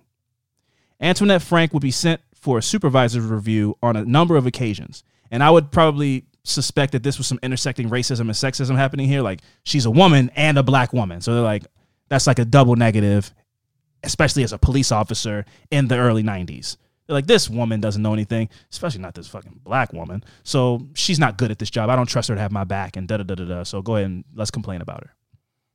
It's fucked up, man. Yeah, it's tough, man. Think anybody ever did the academy and it was like, I don't want to do this. I don't do this anymore. Hell fucking yeah. All the time, probably. But I mean, they'd be like, oh, man, you're in. amazing. You're in. You're like, nah, I'm good. Nah. I don't like you got style. I'm gonna go be a fucking Dog the Bounty Hunter type of guy. Yeah. Maybe next time you should get a board that can handle the neutron style. Then he fucking walks out with sunglasses on. Later, losers. Fucking hops on a skateboard. I'm fucking going rogue. So Antoinette Frank his name is, let's get this right. Antoinette Frank met Rogers Lacaze. His name is Rogers. That's his first name. Rogers Lacaze, a known drug dealer in 1994 while she was working a shooting incident that he was one of the suspects in. So she's an officer. She's an officer. She's passed everything. She's now officially an officer on the street, and she's working a case, and she meets this man named Rogers Lacaze. Rogers. She meets him because the case she's working, he's a suspect in the murder. Wow. The association between them became close and constant. Other police officers witnessed Lacaze driving her car and even observed him moving her police unit at the scene of an accident she was investigating. So he was just always with her while she was on the job. Crazy. And then she'd be like, hey, baby, go ahead and can you move my car down the street? And he'd be like, I got you, boo. Pop! Hit her on the butt in her fucking, those baggy fucking police pants. And then he'd get in her car. He'd get in her squad car, dressed in regular uniform cars, and fucking put his arm behind the seat and reverse it. Window down and shit, music going loud. Boom, then boom, down, boom, boom, put down, and move it, hop out, lock it, throw her the keys back. I'm gonna go get a juice, babe. I'll be back. Go to the street. She's at work. Crazy. So he's a suspect. He's driving the police car. Oh, that's crazy. Yeah, it's crazy. But the shit gets crazier. So on one occasion, Lacaze accompanied her on a complaint call, and she introduced him as a trainee. And there were other times when Lacaze was introduced as her nephew. So she was just bringing him around on work, which is already concerning and makes me question what other things they got into, because he's a known criminal and he has like a person in uniform next to him to go like, hey. What is his end game though? Is what I'm thinking about. It was later revealed that, gasp, the two had a sexual relationship. And when asked why she would continue the relationship, knowing that Lacaze had been involved in dealing drugs and in a shooting, she claimed that she would not disassociate herself from him just because of his past. You know, I know he's done some things in his past, but, you know, that's not a reason to give up on people, even if he's doing them in his present as well. Anyway, on March 4th, 1995, Frank, like I said, who was Antoinette, Frank and Lacaze visited Kim An, a Vietnamese restaurant in New Orleans. After midnight, as the employees cleaned and closed the restaurant, Zhao Vu, sister of the two up-and-coming victims, who I'll get to in a second, went into the kitchen to count the money. She entered the dining room of the restaurant to pay Officer Ronald A. Williams II for the night. So he was like security for the restaurant. Mm-hmm. But he's a police officer, but, you know, they pay him to be bouncer or whatever. So she was paying him out for the night. When she was doing this, she noticed that Antoinette Frank was approaching the restaurant. Frank and Lacaze had been in the restaurant twice earlier in the night to get food. Twice? Damn, she must be good. Or this. When Zhao had let her out on the last visit, she could not find the front door key. With Frank returning again for a third time, Zhao sensed something was very wrong. So she ran into the kitchen and hid the money in the microwave in the kitchen. Frank entered through the front door using the key that she had taken from the restaurant earlier on her second visit, or one of the two visits. And she walked quickly past Officer Williams, pushing Zhao, another of Zhao's brothers, Kuwak, and a restaurant employee into the doorway of the restaurant's kitchen. Williams started to follow, asking Frank what the hell was going on when shots rang out. As Frank turned back to the dining room of the restaurant, Zhao grabbed Kuwak to hide. So the brother and sister who worked there, she grabbed him and they went and hid in a refrigerator. So she shot her. I'll get to it. So the employees, they ran and hid in a refrigerator. Lacaze was behind Officer Williams and shot him in the back of the neck. Damn. Severing his spinal cord and instantly paralyzing him.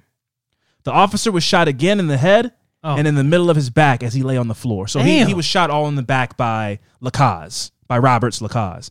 You know, because... Rogers Rogers Lacaze. So Officer Frank went in first, causes a scene by pushing the workers into the kitchen.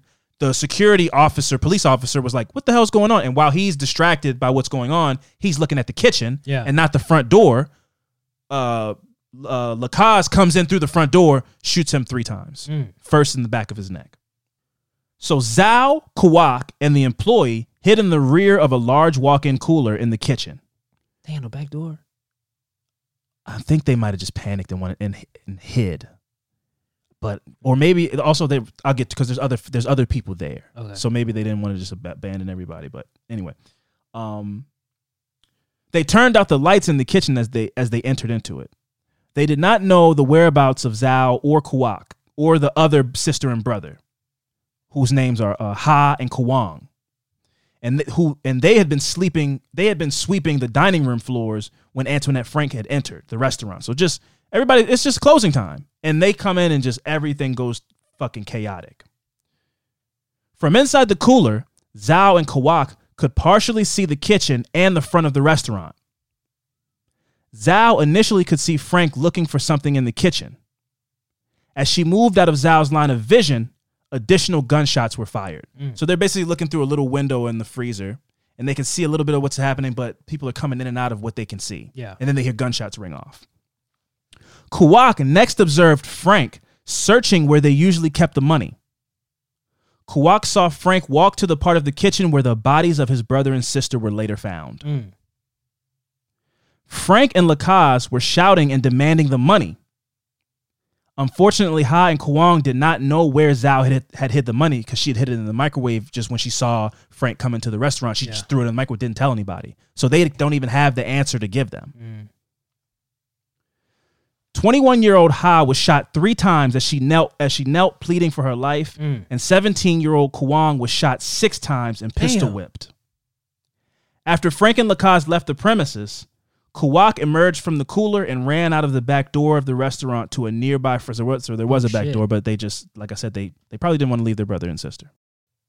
So the brother Kawak did that, and then Zhao tried frantically to call 911 on her cell phone, but being inside the cooler, she could not receive a signal. Also, it was a 1995 cell phone, so the signal probably wasn't great anyway, let alone being in like a freezer. So Frank dropped Lacaze off at a nearby apartment complex, with them both knowing that there were witnesses left behind. Frank, this shit is crazy. Frank heard the 911 call on her portable police radio, saying that an officer was down at the Kim An restaurant. She returned to the scene, parked in the rear, and entered through the back door of the restaurant. She made her way through the kitchen to the dining room where Zhao waited for help at the front door. As Zhao bolted through the restaurant's front door to safety of the arriving officers, Frank immediately identified herself as a police officer, as if Zhao's crazy. Like, no, I'm a cop. Yeah. She's like, yeah, the cop that did this, I know who you are. So Zhao told Frank that she knew what she had done and cried to the officers that Frank had committed the crimes. Zhao and Frank were questioned in detail while seated at different tables in the restaurant. Frank was taken to the police station headquarters for additional questioning, where she later confessed to the crimes along with Lacaze. Frank and Lacaze were arrested and charged with first-degree murder. I can't believe she went back to be like, well, let me go and try to clear this up. I don't think she did, though. What do you think she went there to kill her? I think she went there to kill him, but then the other officers, she saw other officers there and was like, oh, yeah. Good point. She went there back. Yeah, she parked her car in the back to finish her off. Yeah. Wow, yeah. And then she ran, and then the other police happened. They were coming in at the same time. So and then she had to be like, oh, no, I'm a cop too. She knew she was in deep shit at that point. Yeah. That's probably why she confessed. Yeah. So the pair were indicted by New Orleans Parish grand jury on April 28th, 1995. Their trials were served, and Lacaze was tried first on July 17th through the 21st in 1995. He was found guilty as charged and sentenced to death. Frank's trial began on September 5th, 1995. The evidence against her was so overwhelming that Frank's attorney did not even mount a defense. Damn. Despite subpoenaing 40 witnesses, which they probably were character witnesses, to be like, do you think that Antoinette Frank is nice? Which he didn't even use them, but like 40 witnesses is like, there weren't 40 people at the restaurant. So who were these witnesses? Yeah. They're just character witnesses. Her aunt and uncle and friends and shit like that. So it didn't even mount a defense. On September 12, 1995, the jury returned a guilty verdict on all counts and recommended the death penalty. She was formally sentenced to death on October 20th, 1995, and sent to death row at the Louisiana Correctional Institute for Women in St. Gabriel, Louisiana, very near Baton Rouge. Now check this shit out, Fran. In 1993, a year and a half before the Kim On restaurant murders, Antoinette Frank's father had stayed at her home for some time, and then she reported him missing. In November of 1995, a month after she received a death sentence, a police dog led officers to find a human skull with a bullet hole buried under Frank's house. What? News reports dating back to 2002 state that a psychiatrist testified that Frank's father had repeatedly impregnated her via rape and had compelled her to have multiple abortions. So it is believed that the skull underneath of her house was her missing father, but she was never charged with that, and I wasn't able to find like more information on that. But a skull was found underneath her house, and her father was reported missing by her a year before the murders that happened at the restaurant. On October 18, 2006, Frank's attorneys argued before the Louisiana Supreme Court that her death sentence should be overturned because she was denied state funding experts to help prepare for the sentencing phase of the trial. On May 22, 2007, the Louisiana Supreme Court ruled 5-2 that the death penalty should be upheld. On April 22, 2008, State Judge Frank Marullo signed the death warrant for Antoinette Frank. According to the warrant, Frank was scheduled for execution by lethal injection on July 15, 2008. In May, however, the Louisiana Supreme Court issued a 90-day stay of execution effective June 10th, pending ongoing appeals. And she has not been executed since then. Antoinette Frank is currently still alive and in prison. She is, I believe, about 50 years old. And the Louisiana Correctional Institution for Women was damaged by a flood in 2016. So its prisoners, including Frank, were moved to another prison. And that's the most recent update I have on this whole situation. But she has not been executed. Lacaze was resentenced to life imprisonment without parole on December 13th, 2019. There's a whole bunch of like appeals and stuff that they said was done wrong, and the jury was messed up, and so it led to him being resentenced to life instead of being on. So he's not on death row anymore, and so he's serving out his sentence at the Louisiana State Penitentiary, also known as Angola, which is one of the like toughest prisons in the country. I think maybe in the world. Where's that at? Angola, in Louisiana. I think in the world, possibly. It's one of the toughest like prisons. Really? Angola. Damn. Yeah.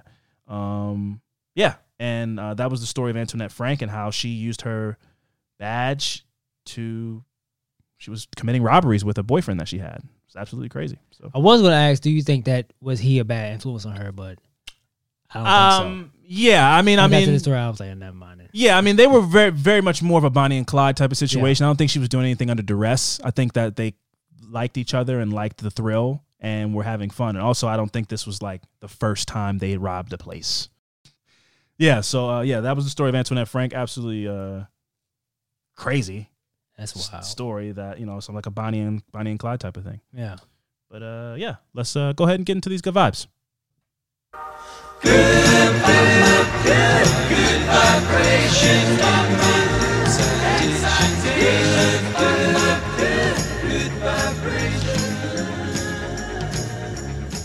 Friend, I don't know who goes first this week. You. Me? Okay. Oh, well, hey, guys. Hey, welcome to Good Vibes. Sorry, it's distracted. The All-Star Game is on right now. We're just watching some highlights of that. Fun times. We love basketball here at Affirmative Murder. Do you? Can't get a response from them. Never mind. Doesn't matter, friend. Anyway, friend, my Good Vibes story this week is about the whales. Okay? The precious, precious whales in Iceland. So the whales off the coast of Iceland will be left alone by the end of next year after the nation's fisheries minister announced a cancellation of all new permits for commercial whaling, which they still are doing in 2022, apparently. I guess they eat. I think they eat whale blubber up there. So I'm not going to knock people for, what they eat to survive. But come on, man, it's whales. They're beautiful. Once the current permits expire, ending after the 2023 season, it will be the end of the practice. Even though hunting quotas are set around 400 fin and minke whales Only one whale was hunted last year, as there is simply no economic demand for it. Well, that's good. Like, people have like adjusted and gone like, hey, it's bad to kill whales, but you still can't get a license and kill whales if you wanted to. Okay. Like, honestly, like based what on are you going to do though? What are you going to do with it? I don't know. I think the blubbers was value. I think the blubber was used to make candles at some point in like the 1920s or something. I don't know. It's like an old. I feel like it's like a tradition. But based on what I'm reading right here, I guess technically, if you wanted to be an evil villain, you could get, because it said one whale was killed last year. But if you wanted to be an evil villain, you could get a whale hunting license and kill 400 whale or 399 whale, because that's the cap. So if you want to just be one evil dude and be like, I'm gonna fucking go massacre whales. Didn't it happen like a year or 2 years ago or something like that? Yeah, I think that was in Sweden. That was not a year ago. It was like it was last year. Oh. But yeah, I remember that was like 6 when the water was all bloody. That was a really graphic thing. But again, somebody hit me up and was like, hey, listen, I know this looks bad, but they eat the whales. It's like, I guess so, but I still don't. I like whales. They're just so big. Like, what are you supposed to do with all that? Like, yeah, I don't know. I don't like seeing whales get killed, though. I saw whales in Mexico, man. They're beautiful and majestic. And also, they're stepdaddies, too. Like, whales, when they want to hook up with another whale, they'll take care of a whale's son that's not theirs. I respect that. I commend that. Whaling in Iceland only came to be in 1948 as a result of tourists falsely believing that it was a centuries old. Everything I thought was bullshit that I said. This is a lie. People just thought like, oh yeah, it's Iceland. You guys have been killing whales for hundreds of years. They're like, yes, we have. Yes, of course. And they just started doing it in 1948. So they falsely believed it was a traditional practice and that whale meat was a staple on the island, when in reality, it was only a sample dish for tourists in restaurants. And so they just went with it. They're like, I guess we're just the country that's known for eating whales now. Yeah. So we just keep killing whales. That's crazy. And that's really sad that that's what it is. It's not even really actually based in any tradition. They just... So you can go and get some whale's meat at a restaurant or something. Yeah, that's what they... But people, Americans mostly probably come there and they go, we're in Iceland. Can I get a whale steak? And they go, I guess that's what we do here. You're going to buy it? Yeah, I'll pay any amount of money you want to charge me for. Like, okay, 100 flibbly gloops or whatever they spend over there in Iceland. And then they made a bunch of money off tourists because they thought like, this is like whale blubber gives you more stamina in the bedroom or whatever fucking goofy thing they believed in. So the International Fund for Animal Welfare, or the IFAW, conducted a study as part of their Meet Us, Don't Eat Us campaign. Which found that Icelanders believed whales were worth more alive than dead, which, yes, I believe the same thing. A Gallup poll found that only 2% ate whales 6 or more times a year, and that 84% of Icelanders had flat out never even tried the meat, and they were the country known for eating whale. Yeah. 84% of your constituents have never even eaten whale before. So this is just a tourist industry that's been living off of a lie for like 60 years. The Meet Us part of the moniker came from the new economic feasibility data, which found that whales would generate more tourism revenue from being seen, i.e. whale watching, which is lovely, than being eaten. And the campaign generated 175,000 signatures, the largest signature campaign in the nation's history. Transcend Media Service reports that hundreds of thousands of whale watchers visited the northern European nation in 2019 to observe both the minke whales, which is the world's smallest baleen. Both the minke whales, the world's smallest baleen whales, and fin whales, the world's second largest whale. And that's everything. I can't remember what type of whales I saw in Mexico, but they were beautiful. I think they were, I don't even want to say. I can't remember. But it was just beautiful. It was a beautiful sight to see. And they come out, they breach the water sometimes, and they ride alongside the boat. It's just a beautiful sight. And Iceland has been on my list for some number of years. I've always wanted to take like 6 friends and go rent a really nice cabin with hot tubs and have like almost like a snow weekend that you would have in the Poconos or something like that. Can you ski? If you go at the right time, you can. They have snow. Okay. I don't know if they have like ski resorts or if it's set up for that, but I would assume so. I mean, it snows there. It's a country that if you don't like outdoor stuff, you shouldn't go. Everything I've read is like if you aren't down to go for like a hike or go see the scenery, then it's not really worth you going, because that's kind of like what it has to offer is the picturesque scenery. Yeah. So I want to go and have a 5-day, like a Thursday to a Tuesday, and do like board games in a cool cabin, and then in the daytime go walk around and see sights and all that type of shit, go snowboarding, boogie boarding, whatever. I'm thinking maybe 35 or something like that. Just like some grown adult. Yeah. Everybody, a weekend, we get our passports, we go and just have a really nice, cool Art Deco cabin. I think it'd be really fun. Yeah. So that's been on my list. But anyway, yeah, that was my good vibes. The whales are being saved in Iceland. My good vibes is Electreon announced a partnership with the Michigan Department of Transportation to establish a wireless charging demonstration project that will include a 1-mile stretch of road to recharge EVs while they drive.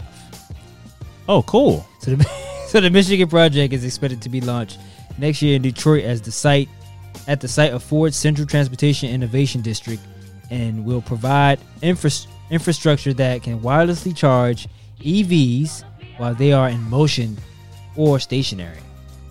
Do that many people have electric vehicles? I guess they're just trying to get ahead of it. Oh, yeah, true. It's probably to raise awareness or, to get people to buy them. Yeah. So the Midwestern state will provide a $1.9 million in funding for the Michigan project, which is being carried out in collaboration with the Ford Automotive Company, DTE, a local energy company that will provide a connection to the electricity grid for the electric road, and Roche Clean Tech, which converts commercial vehicles to EVs and will provide an electric truck to the project. Oh, converts vehicles to electric vehicles. Yeah, so yeah, I mean, we can see that, that's the direction it's headed. More and more electronic vehicles is coming out. Yes. So am I about to get an electric vehicle, bro? I want that e-tron. I'm looking at that e-tron, bro. What's the e-tron? That's the Audi joint? e-tron. Yeah. They have like the SUV e-tron. I was like, this is nice. I think I want to get an SUV. Electric SUV? But still keep it old with the sports car. I respect that. A little best of both worlds. Yeah. I get that. Yeah. Because, it's just more fun. Yeah, man. But dream, that Porsche Taycan, that's electric, and it's got the muscle and all that. If I had one car and $1 million, that's how much it is. No, but I mean that's how much you need to have to fucking be looking at a Taycan. I mean, you should have some money in the bank if you're even looking at it seriously. But that's the one for me. Yeah. But we dream. It's just fun to dream. Us recommendations. I started watching Snowfall again. Again? Yeah. Did you quit? I started watching it, so I had to rewatch it again. Why? Just no time. Tell me you got busy. Don't tell me it's some reason that you don't like the show. It's I love the show. I just wanted to watch it again. Just fell out of it. Yeah, because the new season coming out, so I just wanted to catch February 24th. And I started watching Atlanta again because the new season coming out soon. Mm-hmm. So two great shows. Both of those. I watched this documentary on YouTube about it's called like Rosedale something. Rosedale. I can't remember but it was about this documentary about these white people being hella racist to new black people moving into this neighborhood. Okay. And called the neighborhood was Rosedale. Yeah, Rosedale, and the people that they interviewed was the black people that was there, and they was like, yeah, he was walking down the neighborhood or whatever, and then he saw like a group of white people saying racist stuff, and they thought it was like a parade, or they thought it was like a welcome to the community, like some type of community fair or something like that. And they was like, no, they walking towards us, and then you see the videos of like all these kids being racist, and then the people that I think it was New York Times, like I don't know if it was New York Times or was somebody, but they was trying to get in contact with those people in the video. Oh, they were. But all the people was like, no, that wasn't me at all. I was like, they was lying like shit. Yeah. But I thought that was pretty. It's cool. funny. Yeah. It's funny, like people like to act like, man, racism was 500 years ago, guys. Like it's like, no, man, that was 1976. Yeah. And that person is probably like the boss of a bunch of black people now, and was calling people the N-word to their face and spitting on them, 30 years ago. Anyway, my recommendations, let's not go down that pathway. Fran, there's some shows that on here, that was a great dunk. Sorry, like I said, highlights are on. There's some shows that I like to watch that I know I'm not going to come here because I don't even want to waste. You get this look in your face when I start talking about shows that I know you're not going to watch, or your eyes just kind of glaze over. Yeah. But I decided recently, I said, you know what, but I'm depriving people because of the fact that I came on here and I recommended Murderville, which you liked. Yep. And I've been getting messages from people like, I would have never clicked on that show if you didn't hype it up like you did. And thank you, because it's a great show. So I said, you know what? I'm going to stop depriving people of my recommendations because of the look that comes across your eyes when I go, I've been watching this new British procedural, which is like, it's so great in the drama and the dialogue. You just go, I guess that's what your eyes look like when I start talking about it. But I'm going to talk about shows that I liked. I've been watching. I don't care anymore. This is to the people. Okay. HBO Max. For the last few weeks, I've been watching a show called Station 11. Mm-hmm. It's a very interesting take on like post-apocalyptic fall of society type of thing, right? So there's a flu, like coronavirus, that happens and it kills people instantly. And this and basically it shows the next 20 years of how society had to like adapt and change, and people kind of made these little communities, and just the way that the fall of society looked. It was just a different take on it, and it is the most beautiful. It's the most beautiful show, maybe not ever, but it's a very beautiful show. And it comes back around, and then people see each other that they haven't seen in a long time, and the emotions of that. It's just a beautiful show. Is it action-packed and then explosions and all that shit? No, but it is a very beautiful show.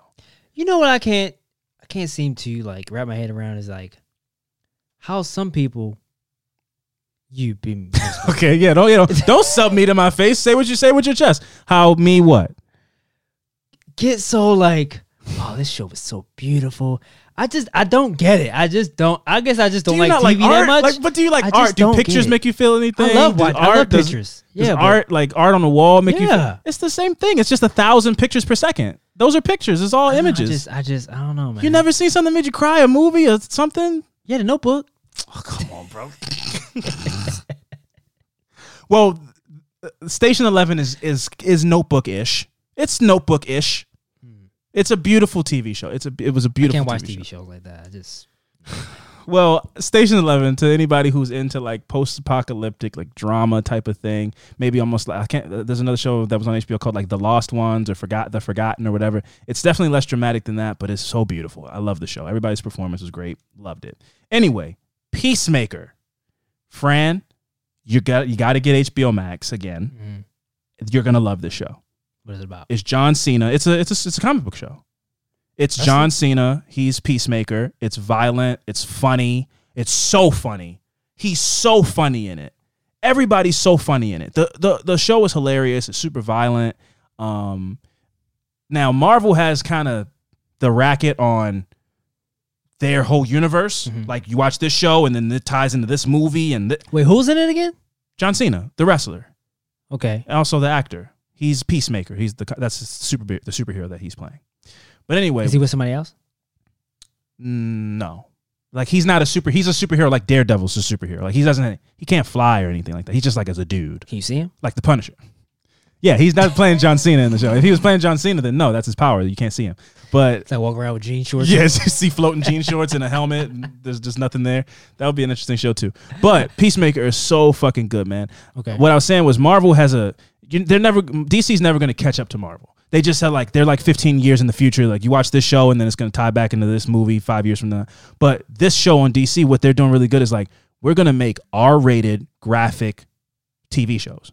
And I think they should just do that. Don't try to make it like we're going to tie it into this and then it's going to tie into the movie and we're going to try to do a Marvel Cinematic Universe thing. No, just make really just make really good R-rated, because it's the opposite of anything Marvel. It's the opposite of Loki. It's the opposite of WandaVision. It's violent. People get blown up. People's arms get ripped off. It's gruesome and bloody, and they say fuck and there's sex, and it's just a great show. But it's an R-rated show, and it's so fucking good. Highly recommend. It's like that one show. It's like The Boys. Yeah, it's like The Boys. I knew you were gonna go there. Yeah. It's like The Boys. Yes, it's like The Boys. Yeah. So if you like The Boys, that's my shit. You're gonna love Peacemaker. Then I guarantee. I know you. And that's why I was saying Station, even though I love Station 11, I was like, this show, I know to talk to you like, I know you're never going to watch that. I'm telling you, Peacemaker, you're going to love it. So you should watch that. Definitely going to check it out. And also, I watched Genius, the first installment of the Kanye West documentary.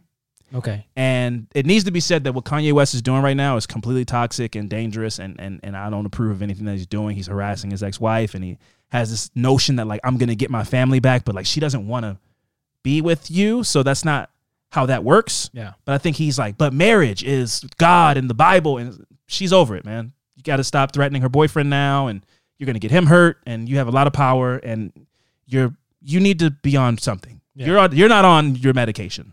It's clear. I understand he's a different guy, but this is erratic. And his publicity team stepped in and made a post and deleted all the other stuff that he said and was like, hey, man, my bad. But it clearly wasn't him. But Genius is about the journey of Kanye West becoming Kanye West. Mm-hmm. And the first episode was amazing.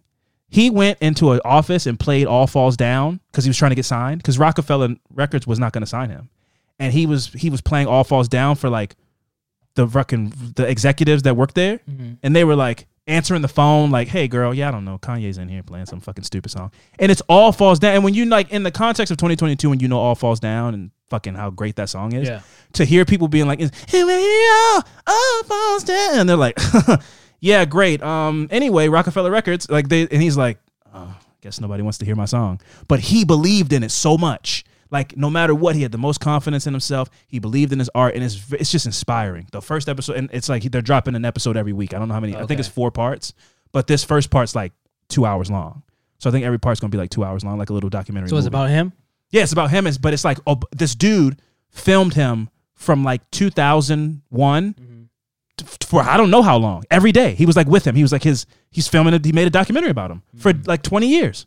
So he has footage from like before he got signed, his first shows, when he got his Rockefeller chain put on him at that one show, like the car accident. It's going to go through, his mom's in it. The first episode, it was like, man, his mom, it really showed you she kept them level. Yeah. And, you know, she was the person that was like, yeah, be arrogant and be cocky, believe in yourself, but like also have some humble and some humility to you as well. Yeah. And her not being there is kind of, when you see it in the context, especially when you know what's happening now with him and all the shit he's doing on Instagram, and then you see the documentary, you go, damn, that's who he needs. Yeah. Is that woman is who he needs right now. But it's just beautiful. So I highly recommend Genius. I understand like Kanye West is being toxic and all that type of shit, but like he is a staple figure in music. I know people like to, you shouldn't say that about yourself, and that's kind of why people don't like Kanye West, where he's like, I'm the most important artist ever. And it's like, I don't know. Walk around. Yeah, it's I like, don't like that. I don't know if it's that. I don't know if he's the most important artist ever, but like you can't talk about hip hop music at least, but probably a lot of genre. Huh? He's like, I'm the greatest ever. Yes, and that's like, hey man, kudos to you. But even if he's not the greatest ever, you can't talk about hip hop music and not mention Kanye West. Yeah, and that's a big genre. That's the biggest genre in the world. And I don't know if you can mention music in general without mentioning Kanye West in some circles. So even though he says it and he's very grandiose and a egomaniac, he is important. So the documentary is like, it's really cool to see. So those are my 3. Station 11, Peacemaker, Genius. It's spelled really weird, so don't spell genius. You know, he's some fucking eclectic fucking dude. It's spelled Jeen. J. It's spelled Jeen -YUHS. So it doesn't even have Ye in there or Kanye or Genius. I don't know why it's spelled like that. But if you're looking for it and you're just spelling regular genius, Baby Geniuses is going to come up or something. It's not spelled like that. Genius. But I recommend it. I really do. I understand. I don't approve of anything Kanye West is doing. Yeah. But it's a great piece of content. Anyway, yeah, that's it. That's all I got, man. Hey, Thursday or Friday, virtual house party. We'll figure it out. I'll put the information out there. Thursday? This Thursday? Or next Thursday? Well, next Thursday would be March. Right. So it has to be this Thursday. Right. So yeah, we'll figure it out. I've been Alvin Williams, joined as always by my partner in true crime, Francel Evans. And we'll see you guys next week. Deuces.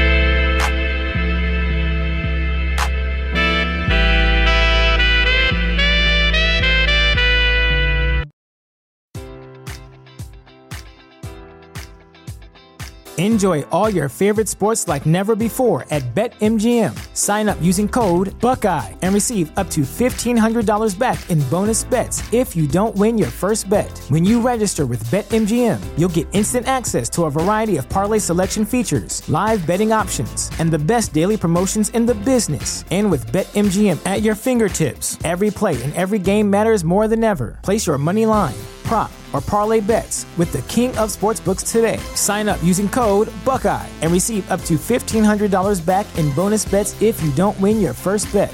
BetMGM and GameSense remind you to play responsibly. 21 plus and present in Ohio, subject to eligibility requirements. Rewards are non-withdrawable bonus bets that expire in 7 days. Gambling problem? Call 1-800-GAMBLER in partnership with MGM Northfield Park.